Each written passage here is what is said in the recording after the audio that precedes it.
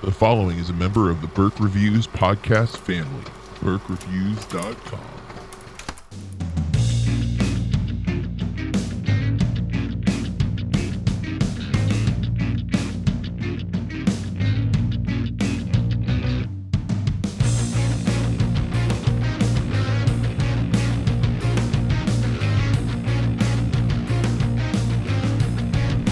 Hey everybody, welcome to Burke Reviews Movie Club. I'm John Burke, and with me this week is Corey Starr. Hello. Corey, how you doing? I'm okay. It's Wednesday night. I'm more than halfway through the week, and I can make it. How about you? I am kind of sick, and I am, anticipating my travels to South by Southwest, and looking forward to that. I wish I wasn't sick going to it, but I will tough it out, I hope. You're gonna do great. You're gonna go get coldies, and you're gonna get all these different things, and you're gonna feel so much better. I just know it.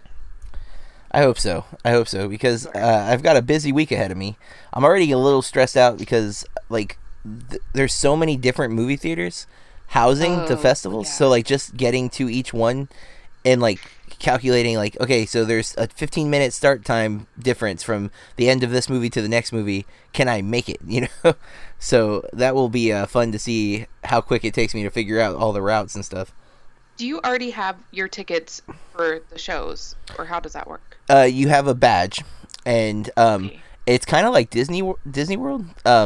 We get 2 express passes a day that you use on the app, and you request them the day before. So you can pick 2 movies that you really want to see, and you're guaranteed access to those 2. And everything else is standing in line and hoping you can get in. Holy shizzle. But press for film. It's not press. I'm sorry. Film badges and platinum badges have priority seating, so you get sat first, and then if there's spots left, the people with music badges or the comedy badges can go into the movies. And same thing, I can go to concerts with my film badge, but I get let in after the music badge. So first they let everyone in with the music badge. I did, Corey, just to make you a little more jealous. I don't think I'm going to do this, but I got an invite to this. I can't think of what the musical artist is. It's somebody's bus. Can't think of whose bus it is. And they do I don't quite understand it, but it was this invite that I could via or RSVP that I wanted to go, and one of the artists is Hanson. Oh my god. So dear listeners, I have loved Hanson since 1997, I think. I don't talk about how old I am, but I'm pretty sure that was the first CD I ever bought. My own first CD. I didn't realize that, actually. I just love them. And I still listen to Snowden every Christmas. Sorry, husband. Sorry. Oh, I'm so jealous. Well, I didn't say I was going, but I did get the I know, the but you had the opportunity. Yeah, yep. I would embarrass everyone around me. I was tempted to, because I'm man, if I could interview them, that would be hilarious, because you would be so mad. You're mean! I want everyone to hear this. Oh, John Lennon Bus featuring RZA. That's what it was. Hanson, a band I can't stand, and then a bunch of bands I don't know because I guess I'm getting old. Oh, is that RZA? Yeah, RZA's in there too, yeah. Sorry, I was like RZA, and I was like, no. I'm guessing they're not together. It's got to be different days or something. The email was pretty extensive, but Doug Loves Movies is doing 2 recordings there, and I am very excited to try to at least see one of those. I'm still hoping that he's going to have me on as a guest. I'm waiting for Jordan to pull some strings, but so far not looking likely. But that's a dream of mine, is to be on Doug Loves Movies one day. So before we're going to be reviewing Crash from 2004 as part of our month of Best Picture winners. Because we're trying to watch some of the Best Picture winners that we've never seen, and Crash is one from. It won Best Picture in 2006, even though it has a release date of 2004. So I'm guessing it must have debuted somewhere, but still met the criteria to be a 2005 movie, so it could win the 2006 Oscars or something. I haven't done any kind of digging on that. I also had wanted to read some other reviews about Crash, but I did not get a chance to. In fact, I just watched the movie about 2 hours ago, so Holy hell, still pretty fresh in my brain. I came home from work and immediately watched Crash, and but before we get into our review of Crash, we'll real quick talk if we've seen anything else. So, have you watched anything lately, Corey? Yeah. I watched Wind River, which was so good. I like so that a good. So good. Um, and very like there's something about me where when I go into like watch a movie and I know what the movie's about, and then I still am just like so shocked about what I'm shown on the screen. I'm like, is this really happening? And I know that's an issue with me, and I also watched, we can't talk about it yet, but I watched the Chris Seavey. That's right. There will be a future episode coming out, but we are under embargo, so no talky talks about that for the moment. I feel so important. And then Crash. Yep. And I thought I watched something else, but I can't remember it. But guys, it's only Wednesday, and that's impressive. Well, I had a weird... I was getting a lot of stuff graded this weekend, so I ended up binging a couple of TV shows, which I don't usually do. But I watched all of Everything Sucks on Netflix. Have you heard or seen of this show, Corey? Only what you and Mike have talked about. I have not watched all of Freaks and Geeks, but I know. But I've seen a couple of episodes, and it reminds me of that to a very small degree. Like, not a lot, just a little bit. The interesting thing is it's set. The group of freshmen that you're following in high school are their first year of high school is 1996, which was my first year of high school. So that was kind of cool for me.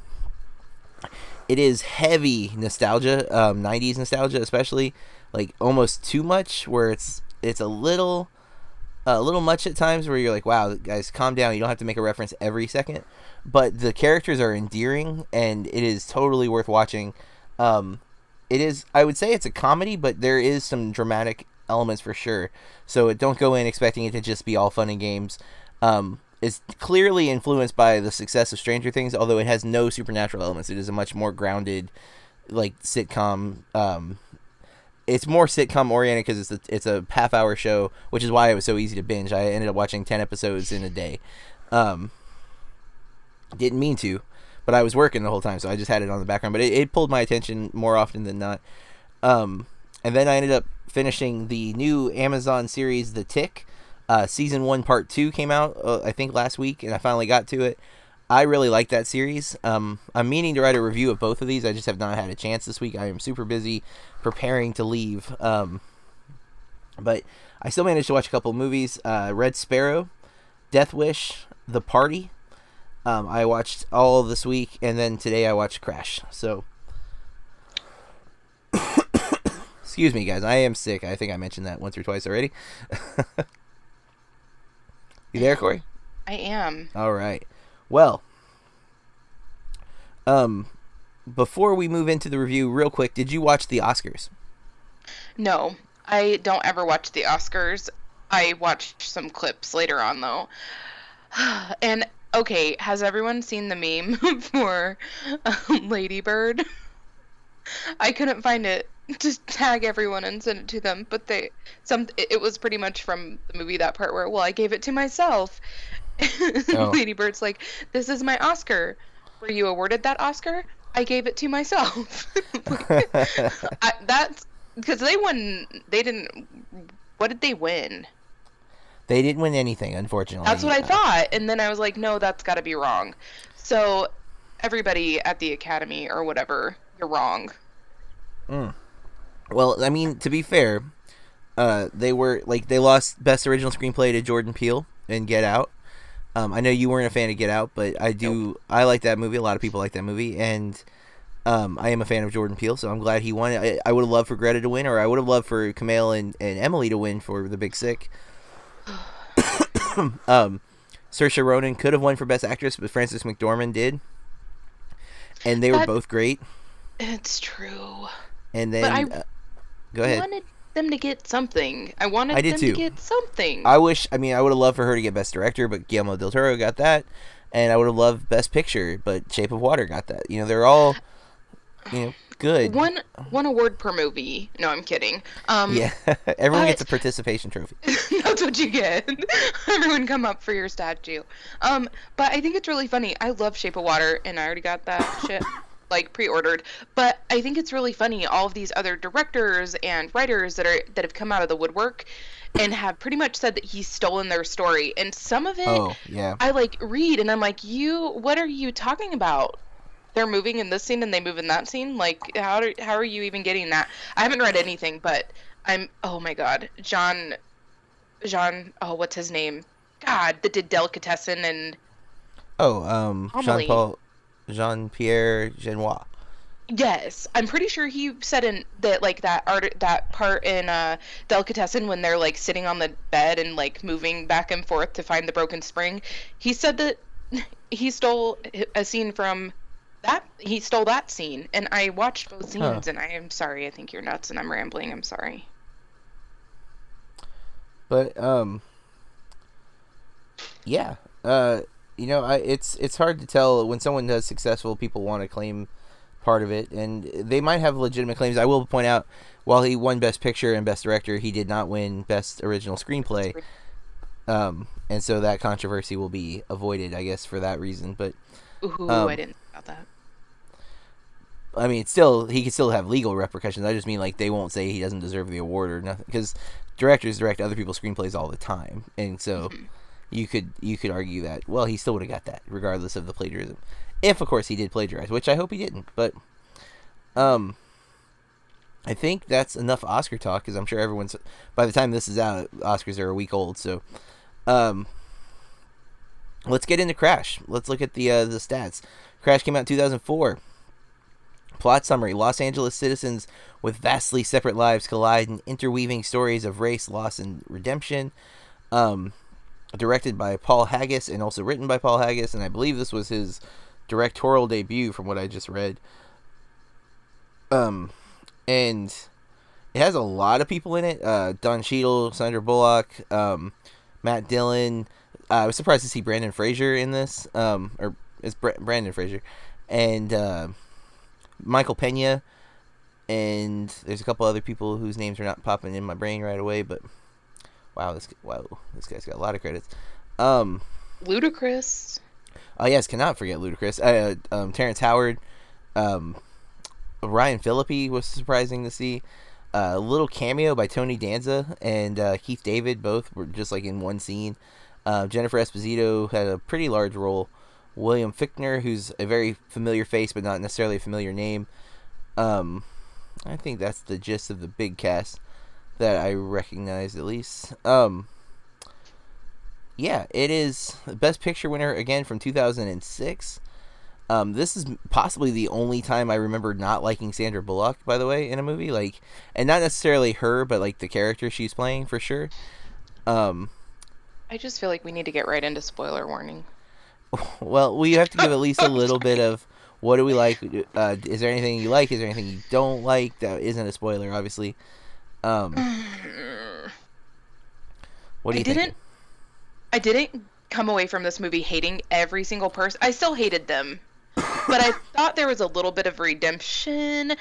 Not that you could right some of the wrongs in this, but I was kind of surprised by the actions of some of the characters in the movie. This movie is so racist.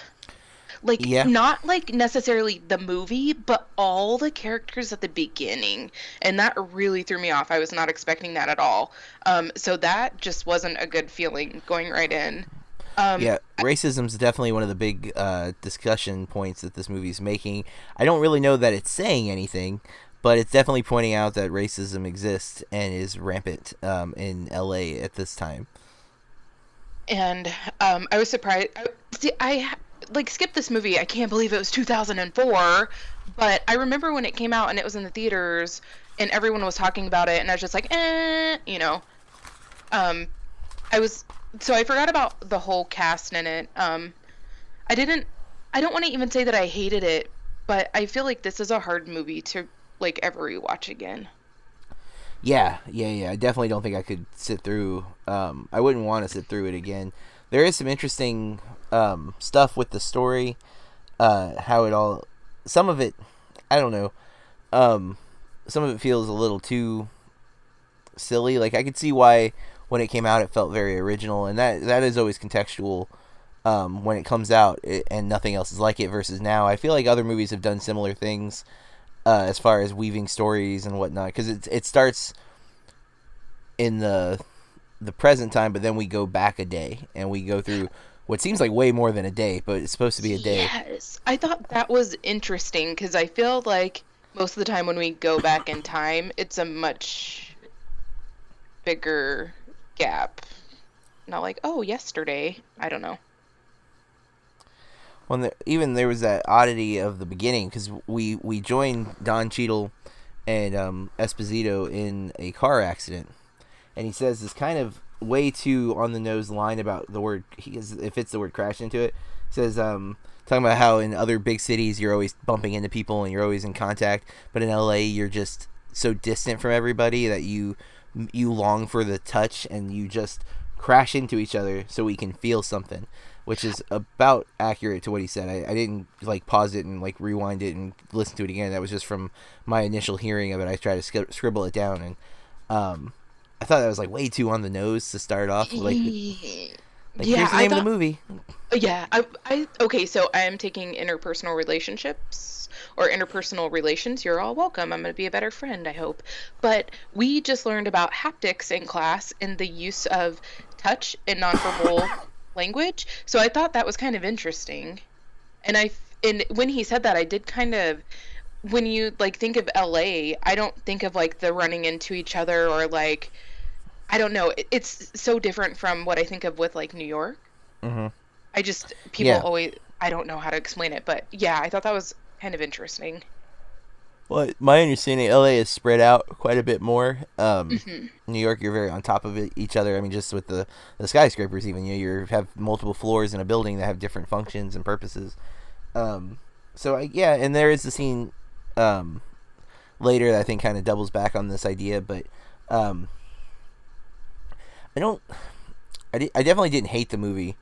I don't know that it's like, I don't know if it came out today if it would feel like a Best Picture winner. It also won Best Original Screenplay that year, so 2 big categories. I think it's hard though because, like you said, it's almost 15 years later. We've watched so many movies. We've consumed so much media. Yeah, no, for sure, and it's possible that maybe at the time, and the reviews, like, it has a positive Metacritic. It's at 60. I mean, it's not a great Metacritic score, but it's not bad. It's 69. There's a couple of 100 reviews. I mean, some are small potatoes, but there's some scenes in the movie though that I was really not okay with. I was also uncomfortable, and I definitely feel like they want us to be uncomfortable with the racism, and it's sad that this movie is 14 years old, and some of the elements of the racism still are issues, like the police especially have been a big issue. Now, I'm not saying police are racist. I'm saying that has been a very common topic right now in the last couple of years still, and it is a shame that things that are 14 years old are still a concern. They've changed. Yeah. Agreed.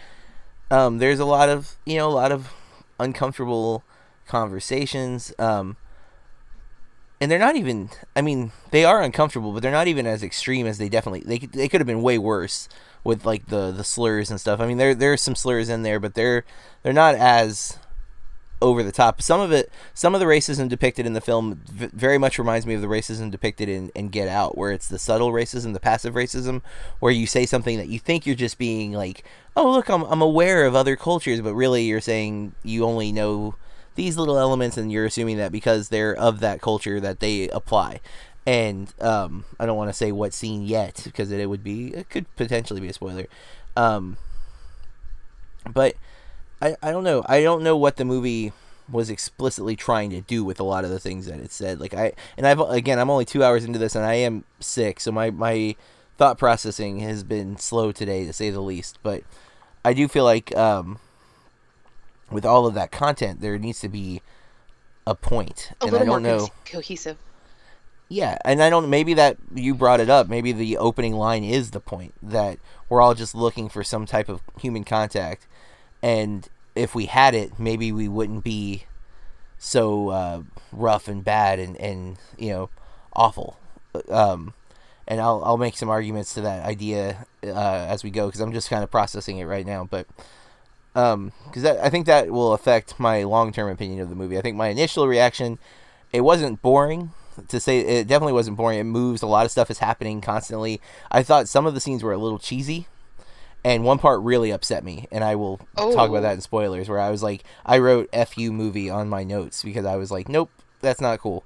So we'll get to that in spoilers. But so it sounds like we're both kind of lukewarm on the movie. Yeah. So let's see if we can hash something out in spoilers. Guys, we are about to talk about Crash from 2004 in great detail. If you don't want spoilers, then you should pause us and go check it out. It's on Amazon Prime. It is on Prime. Both the director's cut, which is only 3 minutes longer, by the way. Yeah, that was kind of why I was asking which one you wanted to watch, because it wasn't a big commitment, difference. But go check it out. If not, full steam ahead. We will be spoiling this movie for you. You've been warned. Okay, so I want to talk about Michael Peña's character, who is my favorite character in the movie. Me too. I just generally like him, but his character was, I think, the only one who was constantly getting crapped on by other characters, yet was a genuinely good person. Like, he did nothing wrong, and everyone just kept assuming he was a bad guy because he had tattoos and he was Hispanic in LA. And the dude, he repairs doors for a living. That's his job. See, Sandra Bullock really makes me hate her in that scene where she just goes on and on about having a gang member installing doorknobs in her house, and she wants the doorknobs to be replaced again in the morning, and he's standing like 5 feet away from her. Like, he can hear everything she's saying. He's going to go sell the copies to his gang friends, and yeah. I feel like that was very shitty of her, and I was just really kind of speechless. Not that I was talking to anybody, but I was just like I was kind of taken aback by a lot of the things that happened. But also she was being friggin' ridiculous, but she also was just mugged. And that doesn't make it okay. No, but it does I feel not. like it doesn't make it okay at all, but I feel like your crazy gets heightened. Yeah, well, and then I'm going to come back to her because I think she might be the message of the movie that actually you've already alluded to, but I want to finish where I got upset with the Michael Peña thing, because I was upset with how he was treated. Because again, I thought he was a nice guy. We see a really touching moment with his daughter when he gives her the so hard in trying to. Oh, I don't want to interrupt you because I want you to say what you want to say. This is exactly what we should be doing. But like, he comes home and she's hiding under the bed because they used to live in a really bad neighborhood, and she thought she heard gunshots again. And he's like, "No, sweetie, that's not here. Like, we've moved away from that life. Like, I'm trying to protect you." But what were you gonna say? That he's obviously working so hard, and when I think it's that same night, I had already so quickly grown attached to his character, and then he puts her to bed, and then I think he locks her bedroom door, and then he left and got in the van, and I was afraid that they were going to change the character, make him a bad guy or something. Yeah, and I wasn't going to be happy. I probably would have stopped it right there. But he is working really hard. He works all hours. 24 hours on the door. It says it on the van. Yeah, he's just working so hard and trying to give his family a safe home. And go ahead. Well, so the part that gets me, he works for I don't have all the character names memorized, but there is a Persian family that is constantly being accused of being Arab, and there's a lot of 9/11 hatred being flung at them early in the movie. And it's a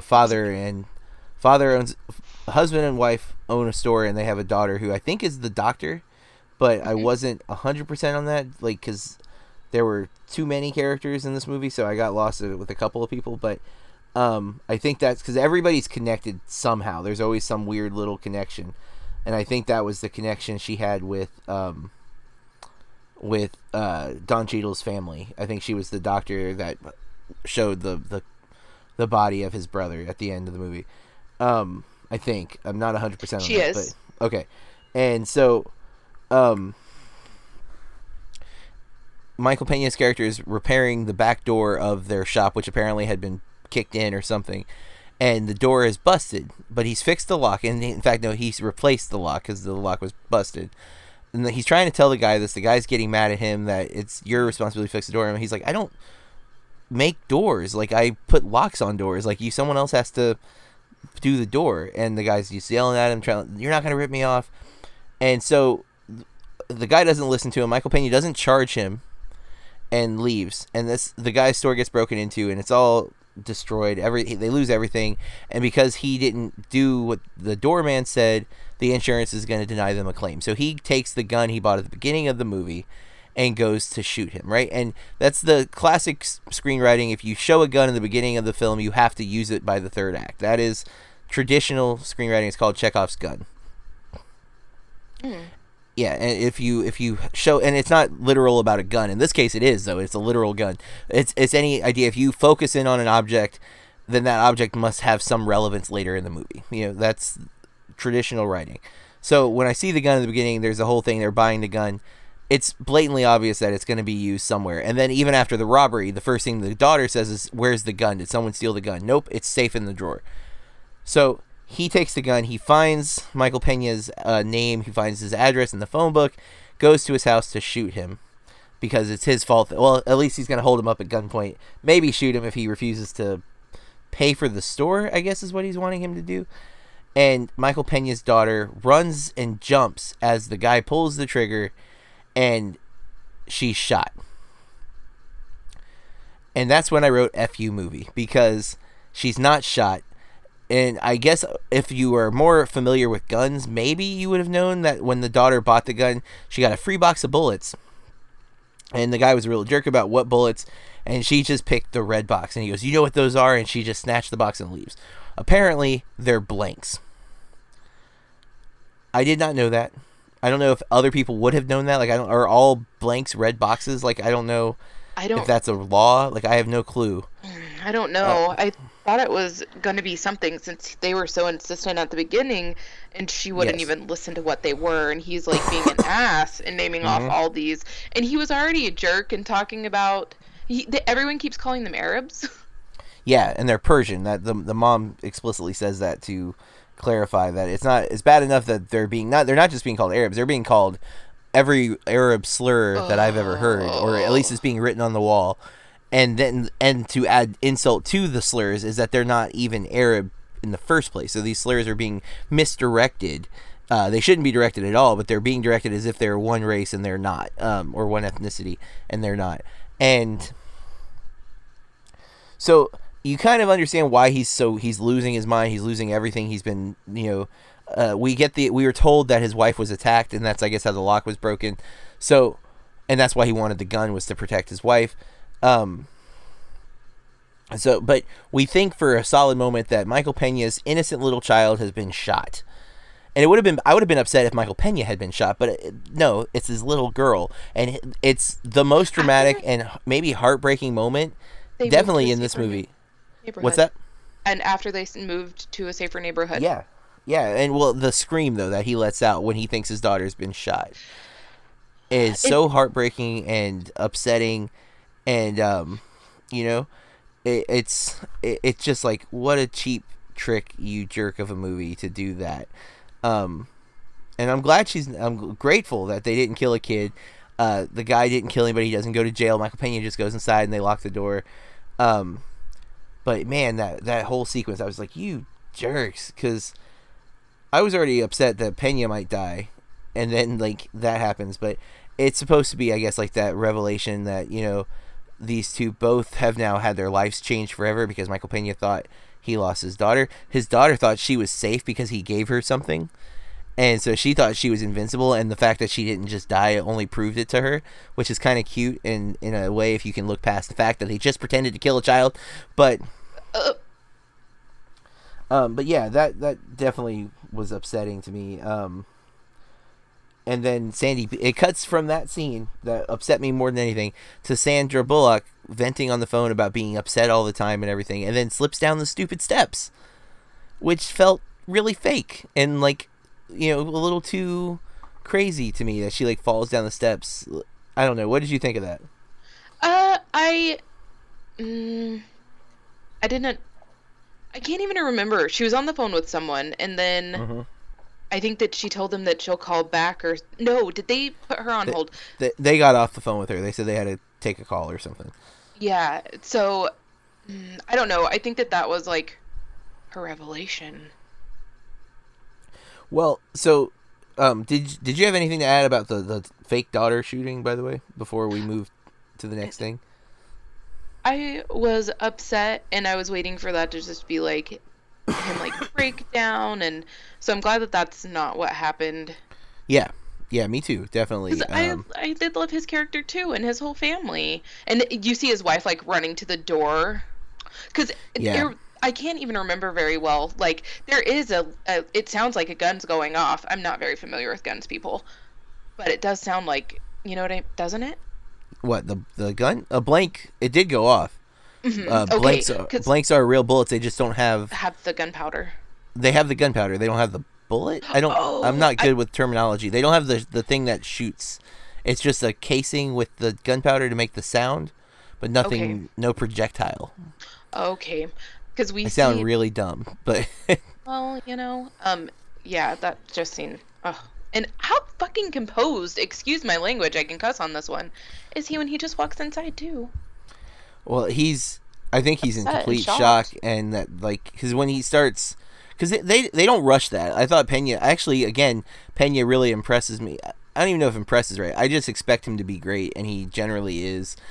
He's always got a sense of comedy about him, or like not in that scene, but like earlier. But that scene's super well acted. The screams a bit much visually, but because of what I thought it was, I think I might have even looked away because I was like, no freaking way, this guy just wrote this girl to be killed like this. And then I was even more upset. Like, I'm glad she's not, don't get me wrong, but it's also like, why would you put me through that? Like, what are you doing? Like, and like, yeah, I guess maybe I could have known that they were blanks if I knew like the secret red box rule, but I don't know if that is real or not, but all right, so you want to talk a little bit about Sandra Bullock, though, because that's where I think our theme is going to play a factor. Yeah. So she says on the phone before she falls down the steps that she is just feels angry. She's always angry. It's not just from the carjacking. It's just in general. She doesn't even know why. And then she's like blown off right there. That's pretty much where the woman cuts her off. Now, when she falls down the steps, it takes a while before we find out what happens. Apparently, she's fine. Maybe sprained her ankle, I think they said. And the maid is helping her sit up to drink her tea or something. And the maid's like gotta like lift her up, and then she just hugs the maid, right? Just like squeezes her. And I think that is that touch thing again. Because she'd been rude to the maid from the get-go, right? But here she needs human contact. And so even though the maid wasn't hugging her, she latches on. And the maid looks a little like, okay, this is weird, but goes with it, because this woman's been through a lot in the last 24 hours. And while she's dumb and bigoted, maybe she's only that way because she's so distant from everybody. So I'm trying to make sense of what the movie's message is. She's that we need to be closer. Everybody. She seems awful to everybody, and like she's even awful to her husband. She does seem that way. But again, I feel like so much of that scene with her being the most angry was right after that happened. And I'm not saying that it's okay, but you know what I mean? I don't know how... Yeah. I don't know. I don't think those things would come out of my mouth, but, if something like that happened, but I can only imagine that I would be... my whatever would be heightened. But I want to go a little bit back, because when they're getting mugged, we see Ludacris and his cousin, I think, I don't know. They're walking out of a restaurant, and he's complaining about people being racist to him, and, oh, well, black people don't tip. Well, how much did you leave? I didn't leave her anything. She didn't do good service. Didn't give us good service. And all of this, and it's like, why are you... I can understand not tipping well because you don't get any service, but he's complaining about things that they didn't want anyways. Well, there's a lot with that scene that bugs me. One is, you're saying all these things about, people shouldn't be racist, and people like, because he sees Sandra Bullock and she like tightens up on Brandon Fraser's arm. He's like, see that? White woman sees two black men walking in a neighborhood and she's scared. Like, look at all these white people. I should be afraid. And I'm like, okay, this movie's saying something intellectual, but then he makes them carjackers. Yeah, it's like, do not perpetuate the stereotypes you hate being placed in. Because it's like, how are you going to complain about all those things and then do them?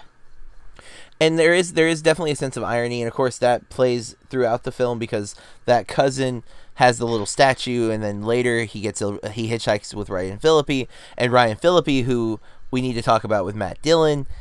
He's partners with Matt Dillon. Matt Dillon is a super uber racist cop who we see multiple times make very blatant racial statements, like mainly to I think Shaniqua was the health insurance representative that he multiple times is super racist to, but then he harasses Terrence Howard and his wife, Terrence Howard's wife, not Matt Dillon's wife, and like in a horrendous way. Later, I guess he redeems himself because he rescues her, but not really.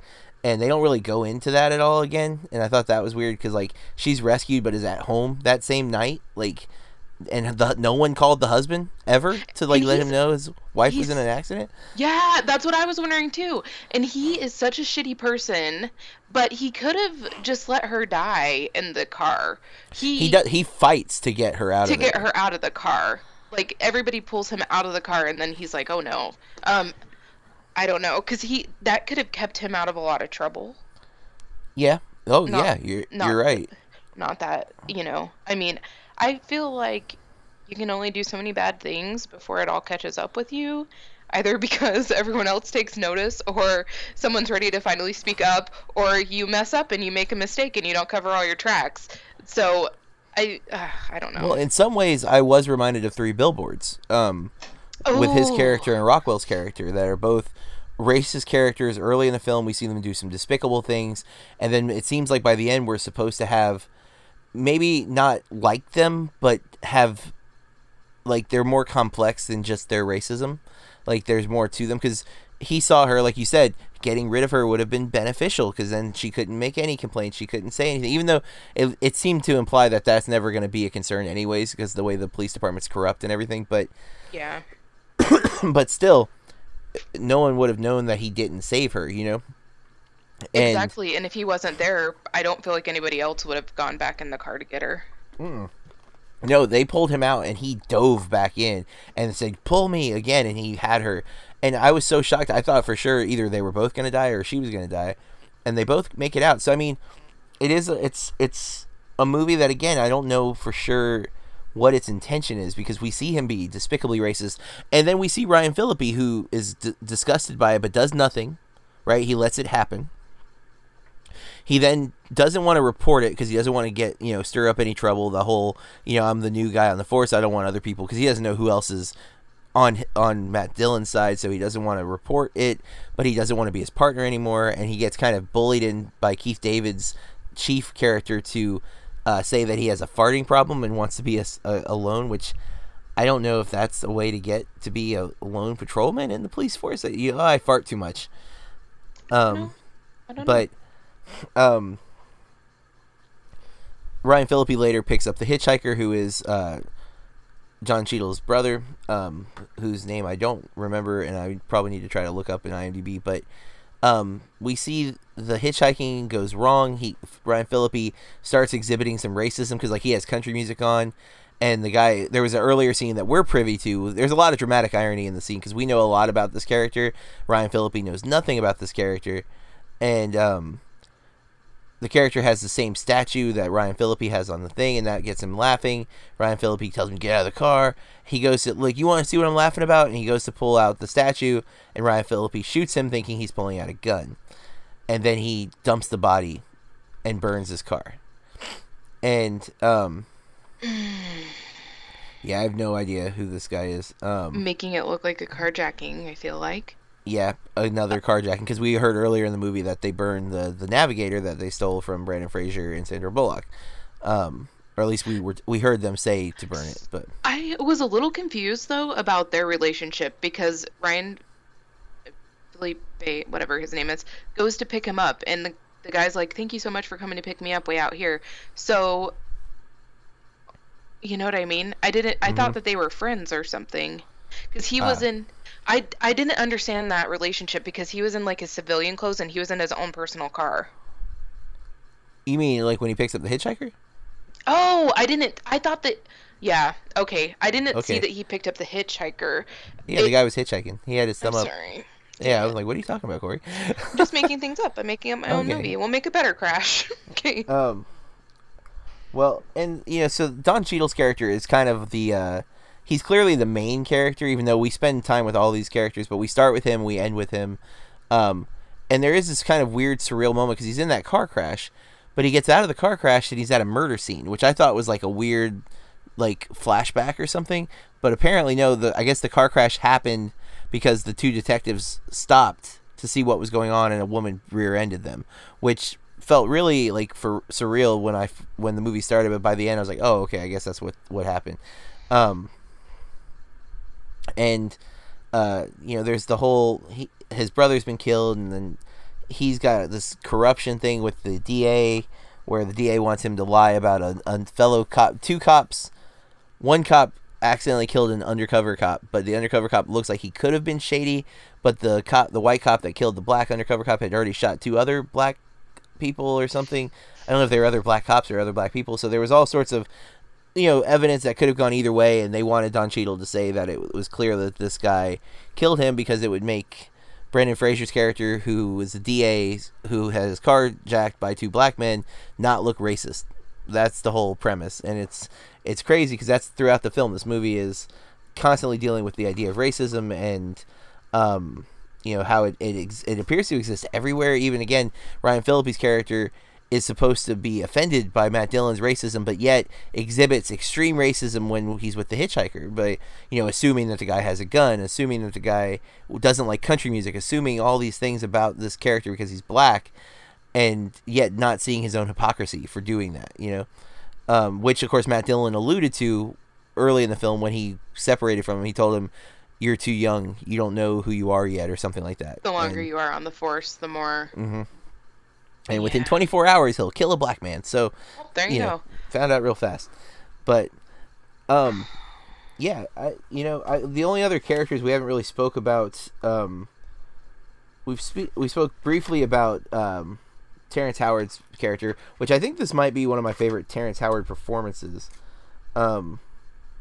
because he is the black man who is successful. He's a director. And he is constantly trying to appease the racist people around him rather than fighting against it. Like we see him with the cops, he's very submissive. The wife is why the wife gets, upset because he doesn't do anything when she's harassed. But then I also think, well, what if he did? You're right. I think he's right, and she even admits later that you did the right thing because who knows what would have happened. But how could you let them do that to me? And then there's the Tony Danza moment, as he's a director on a TV show. He's very happy with the scene. Tony Danza says, "I don't think that character sounds black enough," and he makes him do it in a very I don't know what Tony Danza's role, if he was the producer, because that's never really clarified if he's like the producer. I thought he might have been an actor on the show, but I'm guessing because how he kind of threw his weight around, because he's like, "Do we have a problem? Do we have a problem?" And Terrence Howard backs down. He's like, "No, okay, yeah, we'll do it again." And, so eventually he has enough and he stands up to the police. Thankfully, Ryan. Well, Ryan Phillippe trying to make up for the crap he was involved with. And that's, so the movie does play on the white savior trope a bit, both with him coming to the rescue of this black man who's going to be killed by these two police officers if Ryan Phillippe doesn't step in and save the day. And then you have the white savior character moment for Matt Dillon when he saves the wife of Terrence Howard, whose name I did not catch, by pulling her out of the car. He comes in, "I'm going to save you no matter what, despite all my racist crap and the fact that I felt you up and put my hand in places that were not appropriate. I'm going to rescue you."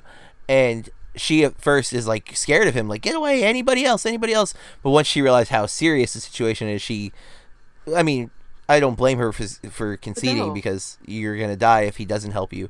But she also he's hugging her afterwards, which I was really bothered by. And I think that's the only two white savior characters. I guess Brendan Fraser's character is kind of the white savior image. He is constantly trying to look like he's taking care of the people, and we even hear him say, "But I'm going to lose the black vote." So he's concerned about that.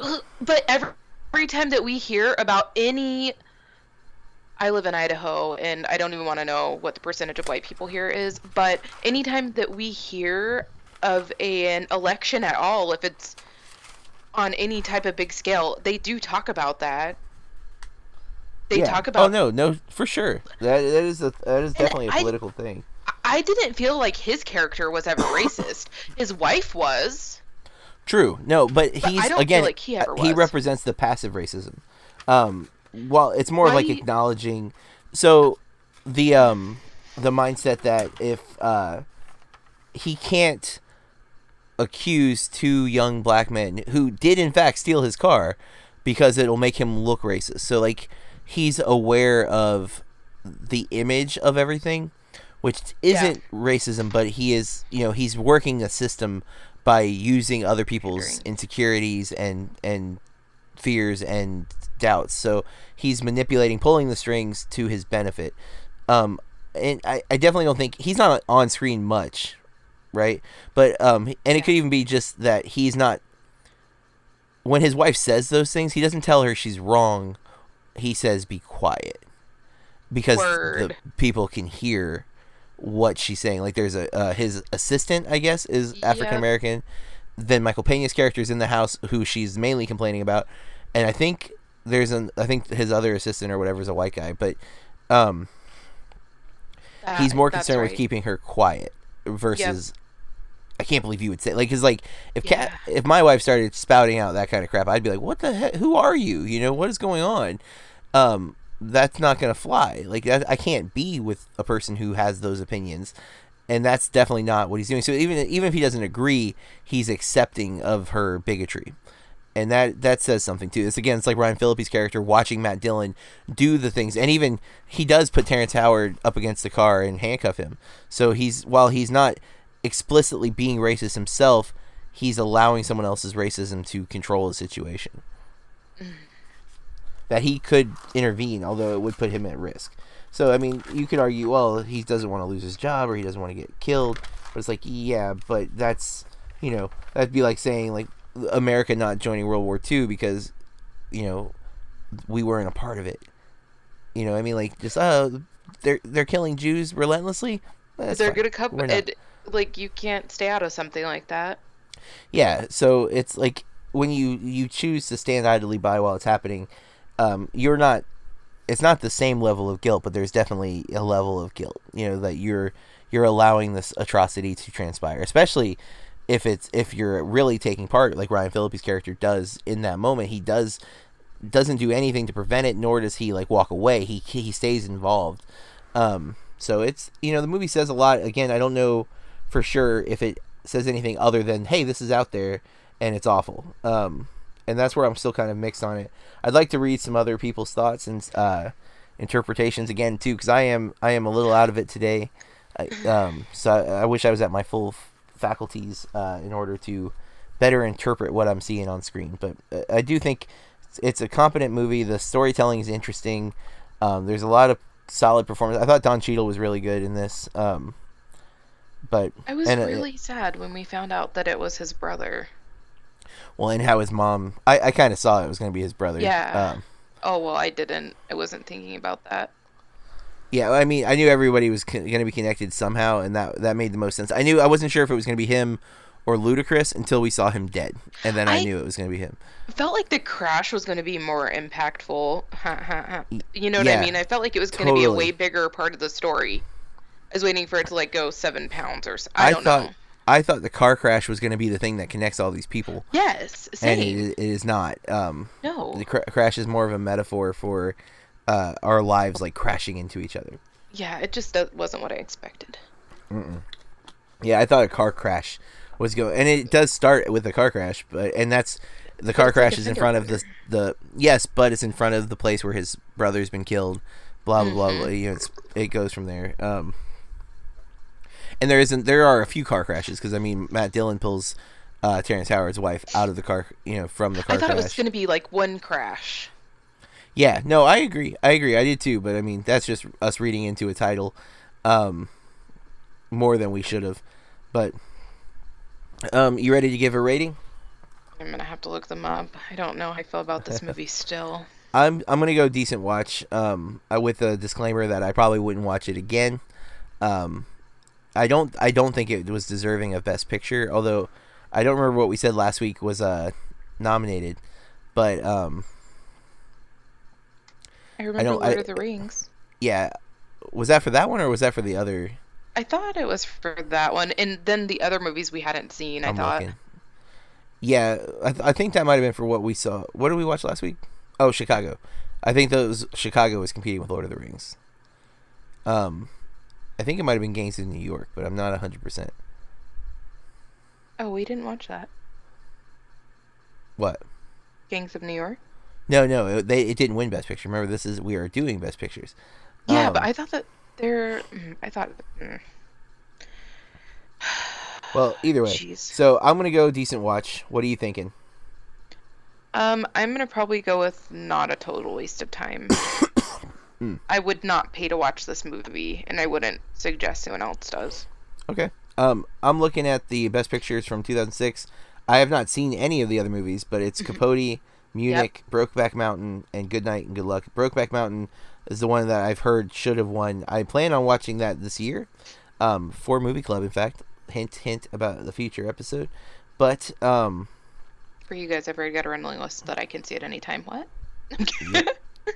But, let's talk about next week. Do you know what we're watching next week, Corey? No, but I can find out. Oh, I do. I know you're what about we're to watching. tell me. I am. It's one that you picked. You've Jesus. never seen, which makes me very, very sad. But I'm very excited to get to rewatch this movie already. And it is No Country for Old Men. Oh yeah.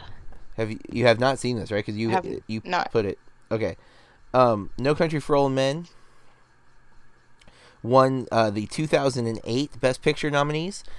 Wow, I didn't realize that. It did very, very well.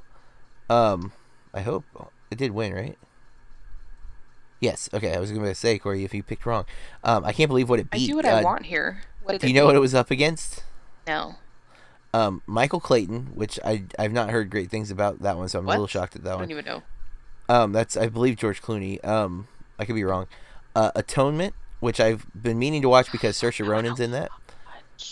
There's No Country. Then Juno, which I love Juno. Juno is nominated for Best Picture. And then the one that I actually had thought had won, but apparently I am wrong, is There Will Be Blood, the Paul Thomas Anderson movie with Daniel Day-Lewis. I think Daniel Day-Lewis won Best Actor. Oh, yeah. Paul Dano's in it. The milkshake scene is one of the most iconic. He's like the crazy preacher guy. Yes, he is. And then, but No Country is easily in my top 4 for the Coens, and might be top 3. It might be top 2, but I love the Coens so much. That needs to be filled out. But I love Woody Harrelson. I love Kelly MacDonald. Like, I'm looking through this, and I mean, of course, Josh Brolin, Javier Bardem, and Tommy Lee Jones, and I haven't even gotten all the way through. I'm just like, holy hell. So you're welcome. I actually, my plan, because I'm going to be at South by Southwest, I think I'm going to watch it the Saturday that we are going to record. In the morning, I've already downloaded it on my iPad. So I'm going to be able to watch it. It is not available to stream for free anywhere. You will have to rent or buy. It is on sale, though, right now. Most of the digital platforms, iTunes, Vudu, and I think Amazon all have it for $6.99 right now. To buy, not to rent, to buy. So it's a really good, I say it's a blind buy. If you're out there listening, you're like, I've never seen No Country for Old Men, buy it. It's amazing. I've heard a few people not like it because the ending is a little, it leaves you with the ability to ponder and wonder, but that's what we're going to be watching next. You can follow us on social medias. I'm at Burke Reviews. At Crazy Cat Lady. No, I'm kidding. At Corey R. Star with 2 R's on the end. And you can read all of my reviews and anyone else who writes for us at BurkeReviews.com, BERKReviews.com. And listen to some of our other podcasts. There's the Burke Reviews Top 5 Movies. That's a part of this one, which is part of our movie cast. And then we have Bloody Awesome Movie Podcast. And the Rough Cut are also part of the Burke Reviews family of podcasts. And I got to always rep my friend Craig's podcast, Musing. I highly recommend. I cannot get enough of that. Corey, I'm telling you, you need to listen to it because it's all about music. And I think you would even be a good guest on their show sometime. So, hey, Craig. So, I do. I do recommend that you check that out and give it a listen. It's Okay. good entertainment. The first couple Super. episodes, audio is a little rough, but it gets better in episode 3. But the subject is great in all of them, so I can't stress enough. All right, folks, so that's it for this episode. We'll be back with our review of No Country for Old Men next week as we continue watching the best pictures that we have not seen. Alrighty. Bye, everybody. Hey everyone, it's John Burke. You know how much I love movies, and if you're listening to this podcast, there's a good chance you love movies too. And what we do here at Burke Reviews costs a little bit of money. It doesn't cost a fortune or anything, but none of us are rich, and that's where you come in. You can support BurkeReviews.com by either subscribing to our Patreon, where you can give a set amount to us monthly, $1, $3, $5, and $10, and we're not asking you to just give us your money. You get perks for signing up on our Patreon. You can go over to patreon.com/BurkeReviews and see exactly what those perks are. Or you can go to BurkeReviews.com and click on the Patreon link, and it'll take you right there. But if you're not willing to commit to a monthly donation, which we totally understand, there's an option to just donate one time. If you go to BurkeReviews.com, on the right side of the page, you're going to see a donate button. And through PayPal, you can donate us any amount of money you wish. For doing that, we will read your name on our the next episode of the podcast, whether it's Burke Reviews Movie Club or Top 5 Movies after the donation is made, with our truthful, heartfelt thanks. Not to mention that one of the perks of being a subscriber is you get your name on our website as a supporter of BurkeReviews.com. It's hard to believe it's already been 2 years, and we're into year 3 already. We love what we do, and we hope you love it too. So thanks for listening. Thanks for the support, and back to this podcast.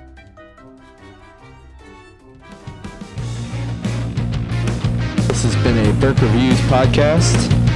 BurkeReviews.com.